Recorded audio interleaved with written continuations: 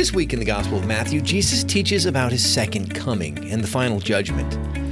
It's like one of those moments when the teacher stops mid-lecture and says, "Listen up, this is important and it will be on the test."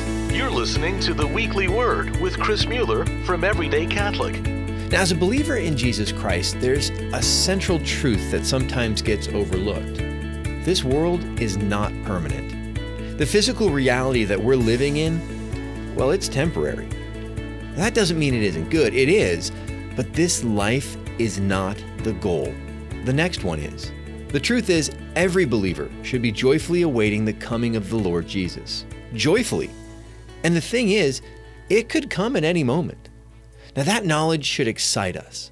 We should be praying for it. Maranatha, come Lord Jesus. And the pain and loss of death, well, it should also bring joy because we know that the final destination is not here. We understand that this life is just a blink in eternity. That's all true. But there's another side to it as well. Not one of us can take our salvation for granted. Though grace is an unearned gift that Christ gives to us, we've got to continually seek to accept and cooperate with grace. Salvation isn't guaranteed.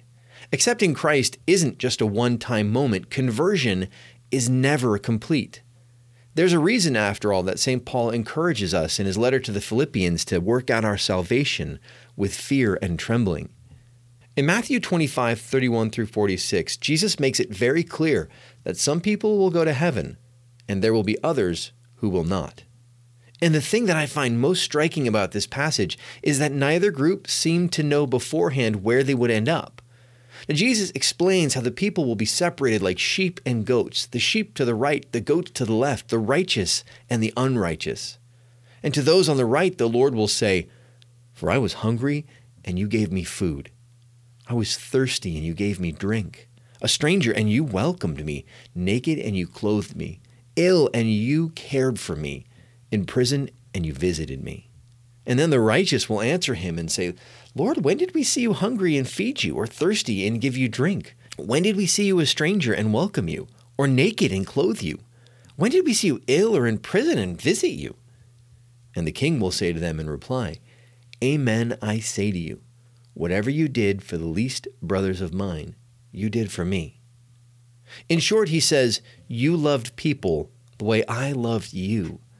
And when you did that, you loved me. Now pay special attention to this next part. The people on the right had no idea what Jesus was talking about. They asked the Lord, "When did we do this? When did we see you hungry? When did we see you poor? When did we do all of these things?" And you see, the believers didn't love people for credit.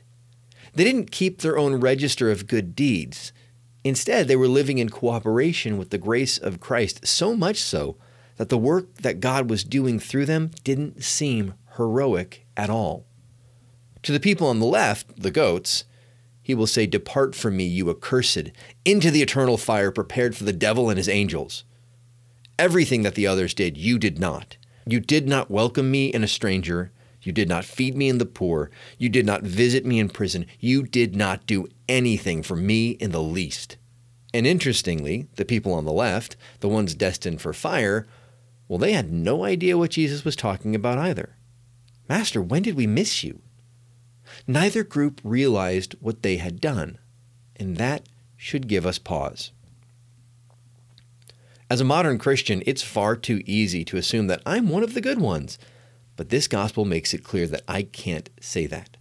I can't sit back, kick up my feet, and just cruise. There's something more expected of me. Now, does that mean I'm supposed to rush out into the streets and assault the next homeless person I see with kindness? Am I supposed to sell everything I own and give it to the poor? Am I supposed to spend my days in prisons? You know what? Maybe. And maybe not. I mean, here's what I believe the key is. Neither group knew. Remember, the first group didn't know they'd love Jesus in all those places. They just did. They weren't aware that they'd loved in heroic ways. No, they just loved people as Christ loved them. And I think we're supposed to do the same. So how do we do that? 1, we need to allow ourselves to be loved by Jesus. You can't give what you haven't received. And unless we allow the Holy Spirit to inebriate us with the love of Christ, well, we may very well do all kinds of good work without ever serving Christ in it. 2, we need to ask the Lord to move our hearts. Grace is a gift freely given, but never forced. I want to be the kind of person who serves God in every person I meet, but I can't do that. Only He can do that within me. So I need to give Him permission daily to do just that. 3, we need to be comfortable with the idea of being uncomfortable. If we're truly going to love people the way the gospel describes, well, then we need to let go of some of our prejudices.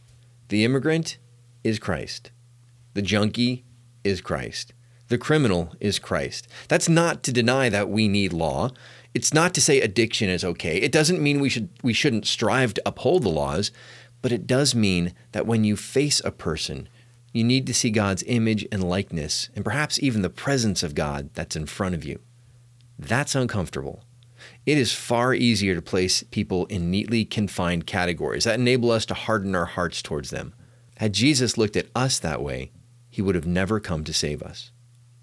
4, we need to pray for our own salvation and for that of others. We need to seek and ask for the Lord's mercy. We must never take for granted that we're the group on the right. But in humility, we've got to come to the Lord and ask for what He so desires to give us. Matthew 25, 31 through 46 is one of those pay attention moments. We need to hear what the Lord is telling us.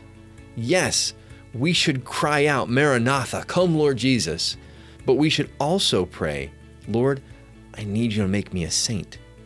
Yes, we should celebrate the gift of love God has given us, but we must always seek to receive it more fully and to live that love in others as well. This has been the Weekly Word from Everyday Catholic. Everyday Catholic is a 501c3 nonprofit, and we depend on the support of listeners like you. If this podcast is serving you, please consider going to everydaycatholic.com/donate and making a monthly pledge.